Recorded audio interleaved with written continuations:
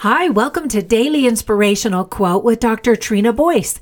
Today's inspiring quote is by Karl Bard, who was a Scottish theologian and religious writer and broadcaster in the 1900s. He stated, quote, "Although no one can go back and make a brand new start, anyone can start from now and make a brand new ending," end quote.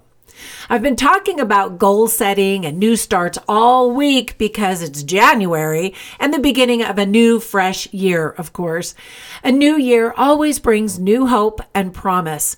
And hope is a powerful thing. But before anything changes in our lives, we have to make changes in ourselves. If you've created some New Year's resolutions, and I hope you have, then you know that you're going to have to create new habits to support those goals. Last Friday, I hosted a Facebook Live in our Daily Inspirational Quote Facebook group, and it was so fun to see so many of you attend and post comments. Thank you so much. I loved it, and we'll do another one soon. My goal is to do that about once a month. I shared some ideas on how to set up triggers to go with the new habits that you might be trying to embed in your daily life. I also shared a few slides from the online workshop I did last week online. The recording is still there on our Facebook group, so check it out when you have a few minutes.